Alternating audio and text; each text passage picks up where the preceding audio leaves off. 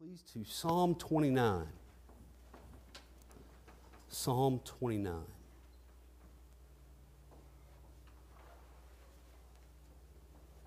We're going to kind of walk through this psalm together this evening and look at it.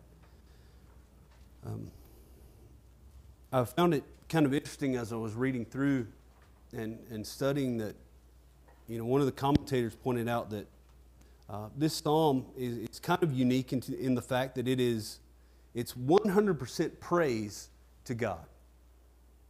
100%. He writes that this psalm has no other elements. It is pure praise.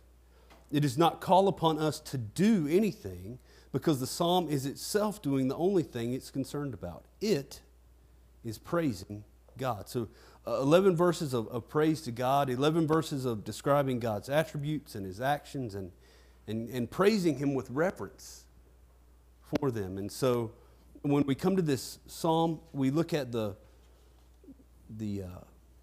superscript up above. We see that it is a psalm of David, but we don't really get any other information there. For example, we don't know what kind of occasion it is that he's writing or anything like that. It simply tells us it's a psalm of David. And there are a couple of kind of poetic features that are used in this psalm quite a bit, and so we want to kind of be looking out for those. The first of those is repetition. We're going to see that as we work through the psalm, and also parallelism. And it's a kind of repetition where the author is going to say the same thing kind of back to back, but using slightly different words or different phrases. And again, we'll see that as we work through it. This psalm has generally kind of been seen as having three parts to it. The first is kind of a call to worship. Then there's a description of a storm that shows God's power. And lastly, there's encouragement to God's people in verses 10 and 11. So let's look at this first part, verses 1 and 2. So please follow with me as I read. It says, "Ascribe to the Lord, O heavenly beings, ascribe to the Lord glory and strength. Ascribe to the Lord the glory due His name. Worship the Lord in the splendor of holiness." This call to worship is actually directed at heavenly beings. It's what it says in the ESV, or mighty ones is what it says in New King James, or sons of the mighty in the New American Standard, kind of different ways that is translated. And the wording used literally translates sons of might or sons of God. And the thought here is this term actually refers to angels. So David here is addressing and calling on the angels to worship the Lord, to ascribe to the Lord. And at first glance, this does seem kind of strange, but James Montgomery Boyce, he actually says this. He says, David is overwhelmed with the majesty of God revealed in the storm that he has witnessed and is now going to describe. He feels that he needs help to praise God properly, to praise God adequately. The entire created order, including angels, must join in. And even then, sufficient praise will be lacking. So it's an interesting opening to this psalm. And as we mentioned a while ago, you can see the repetition here of ascribe to the Lord. And, technically it means to give, but we all know that we nor the angels in heaven, we're not going to give the Lord glory or strength as though he didn't have it. So we might say here that call to worship is to acknowledge or to admit or to recognize the glory and the strength that the Lord possesses. Then verse 2, it says to ascribe to the Lord the glory that is due His name, to give Him glory and honor that's befitting Him, that is appropriate for who He is and what He has done throughout history. And we know this is the goal, but we also know that we're going to fall woefully short of being able to do this, to give him all the glory and praise that he is due, especially in this life. It'll take an eternity, right, of ceaseless praise to honor the Lord with the praise that he's due. And so after saying ascribe to the Lord 3 times here in these 2 verses, the 4th time we read worship the Lord. And we probably shouldn't try to draw a large distinction here between the 2 terms. It's very likely an example of the parallelism that we mentioned earlier. It's a way of saying the same thing with different words to add emphasis to what is being said. It's this call that all created beings, even angelic beings, are to worship the Lord and proclaim his glory and his splendor and his majesty and his strength and his might, and his perfection and his purity, because he's worthy of all praise. And so that's how this psalm opens. And then we come to verse 3.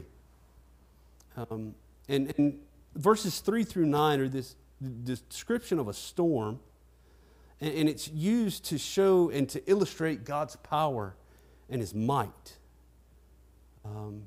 And you know, it's so true that a violent storm is very powerful. It can be very frightening as well. A very scary thing. Many times it's a very destructive thing. We think about tornadoes and hurricanes and those things. And we know when we see them, when we know they're coming, or we experience them, there's nothing we can do to stop them, right? There's nothing we can do to avoid it happening. They're totally in the hand of the Lord. And so we see a description here starting in verse 3. So if you would follow with me there. It says, "The voice of the Lord is over the waters. The God of glory thunders. The Lord over many waters. The voice of the Lord is powerful. The voice of the Lord is full of majesty. The voice of the Lord breaks the cedars. The Lord breaks the cedars of Lebanon. He makes Lebanon to skip like a calf, and Syrian like a young wild ox. The voice of the Lord flashes forth flames of fire. The voice of the Lord shakes the wilderness. The Lord shakes the wilderness of Kadesh. The voice of the Lord makes the deer give birth and strips the forest bare. And in his temple all cry, glory." So we can see these different ways that this storm is described. It's actually said that in the past, in the early church, this psalm would actually be read to children or to an entire congregation during storms. Or Charles Spurgeon wrote this, that just as the 8th psalm is to be read by moonlight, when the stars are bright, as the 19th needs the rays of the rising sun to bring out its beauty, so this psalm, Psalm 29, can be best rehearsed beneath the black wing of tempest, by the glare of the lightning, or amid that dubious dusk which heralds the war of elements. The verses march to the tune of thunderbolts. God is everywhere conspicuous, and all the earth is hushed by the majesty of his presence. It's interesting to talk about reading this psalm during a storm. One thing I remember growing up, I don't know about any of you, but for me, not so much with my parents, but when I went to visit my grandparents and there was a storm, everybody got in the living room and sat in complete silence. You're supposed to sit there and be quiet. And I remember that very vividly. And so maybe some of you do. I'm not sure where that came from, but maybe it is out of fear or reverence for the storm.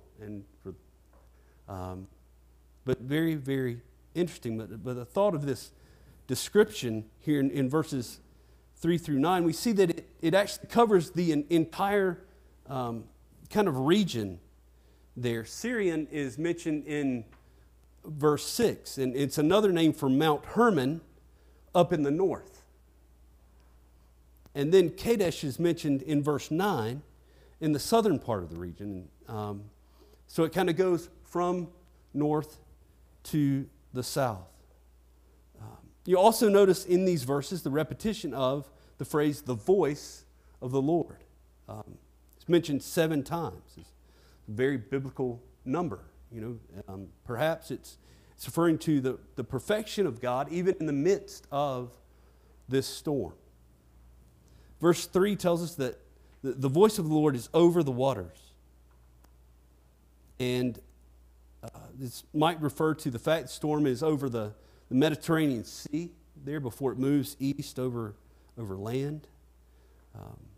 David tells us here that the God of glory thunders.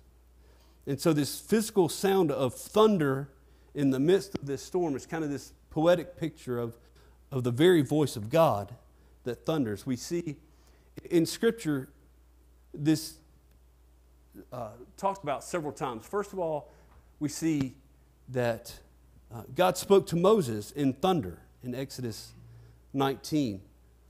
In 1 Samuel, it says, as Samuel was offering up the burnt offering, the Philistines drew near to attack Israel. But the Lord thundered with a mighty sound that day against the Philistines and threw them into confusion. And they were defeated before Israel. Isaiah 30 says, and the Lord will cause his majestic voice to be heard, and the descending blow of his arm to be seen, in furious anger and a flame, a devouring fire, with a cloudburst and storm and hailstones. Just more examples of the glory and the majesty and the power of the Lord. And we see in verse 4, that's exactly what it tells us. The voice of the Lord is powerful and it's full of majesty. We know the Lord created all things that exist by speaking them with his voice. And as some of the commentators pointed out, they've actually said if that's what he can do with his voice, just imagine what he can do with his mighty right hand. Matter of fact, Spurgeon cautions us to take heed lest we provoke a blow from him. I thought it was very interesting. Verse 5 speaks of the cedars of Lebanon. And these were just huge, massive trees in the region. They were used in the building of the temple. They were used in the building of palaces of David and Solomon. They're used in Scripture to describe in a figurative way what's strong and solid and formidable. And we read here that through this storm, the Lord just snaps them like a toothpick, like they're nothing. And it's not only one or two of them, but when we see in verse 6, it tells us that like throughout the whole area, these trees are bending back and forth, and they're breaking from the wind of this storm, so much so that when you go from a distance and you look back at it, it looks like the whole side of the mountain is moving. It's skipping like a young calf or a young wild ox. And we see just the incredible power of what God is doing here. And I actually appreciated how Charles Spurgeon in this, he used this description of God's power in these verses in the Old Testament to illustrate a New Testament truth. And he wrote this: the gospel of Jesus has a like dominion. It's like we read about here in Psalm 29, over the most inaccessible of mortals. And when the Lord sends the word, it breaks hearts that are far stouter than the cedars of Lebanon. What a great illustration and application of this attribute of God. The power that he has to act physically in the breaking of these trees, he has spiritually in the breaking of hearts, in the granting of repentance and faith. Verse 7 here speaks of showing forth flames of fire. The lightning that goes forth and it forks through the sky, and it accompanies the rain and thunder and the wind. Again, Spurgeon writes of this physical illustration of a spiritual truth, and he says, flames of fire attend the voice of God in the gospel, illuminating and melting the hearts of men. By those he consumes our lust and kindles in us a holy flame of ever-aspiring love and holiness. incredible picture of the power of the voice of God like fire in the hearts of men. Verse 8 speaks of the wilderness shaking. So all creation trembling before the might and the power of the Lord. In verse 9, here, the last verse of this section, we've got some interesting kind of translation things that happen here. Most of our English translations follow this, that talks about the deer giving birth in this verse. But I'll show you the Hebrew text for this verse. Now, it's Hebrews read right to left, and do you see all the dots and the dashes and stuff kind of above and below the big bold characters that are up there? Those are actually vowels. Originally, manuscripts in Hebrew only contained consonants, so they would look something like that, right? And so originally it was just consonants, and then the vowels were added later through these dots and dashes. The interesting thing is in verse 9 that if you use one set of vowels with those consonants, it reads, makes the deer give birth. But if you use another set of vowels with those same consonants, it says makes the oaks to shake. And this second translation is actually what is used in the NIV and the New Living Translation. And in most Bibles, whichever one is used, they'll usually put a footnote in there giving the other one. Just very interesting. And the neat thing about it is, in the context of this passage, both would make sense, actually. This great storm causes animals out of fear to go into labor, but also the wind of the storm would twist oaks. Especially looking in the next line of the psalm, it says, the forests are stripped bare. So with either translation, the point is the same, the awesome power and might of the Lord in this storm. And again, one more time, commenting on verse 9, here Spurgeon notes, the gospel has a light revealing power in dark hearts. In a moment it lights up every dark recess of the heart's ungodliness and bids the soul tremble before the Lord. At the end of verse 9, we see that all in his temple, they all cry glory. So in coming to the temple to worship the Lord, those whom he has created declare who he is.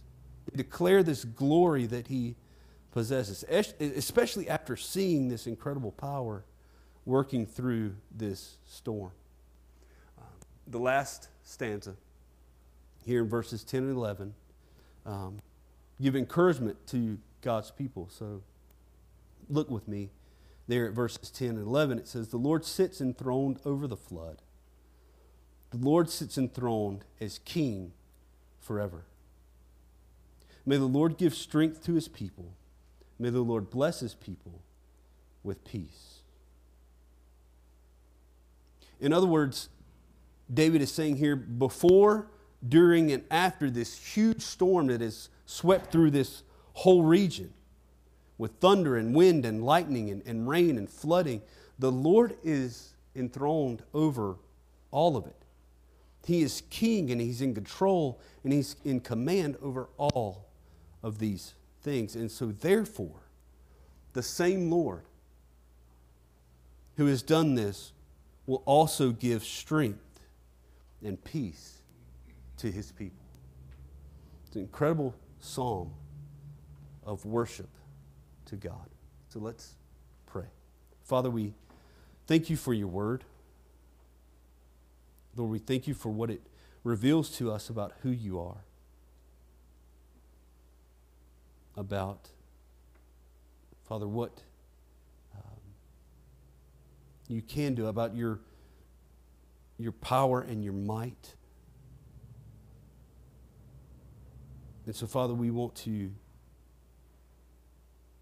worship you in light of that. Lord, I pray that you would be with us as we go this week, Father. May we bow and worship and obey. And so, Father, we pray this in Jesus' name.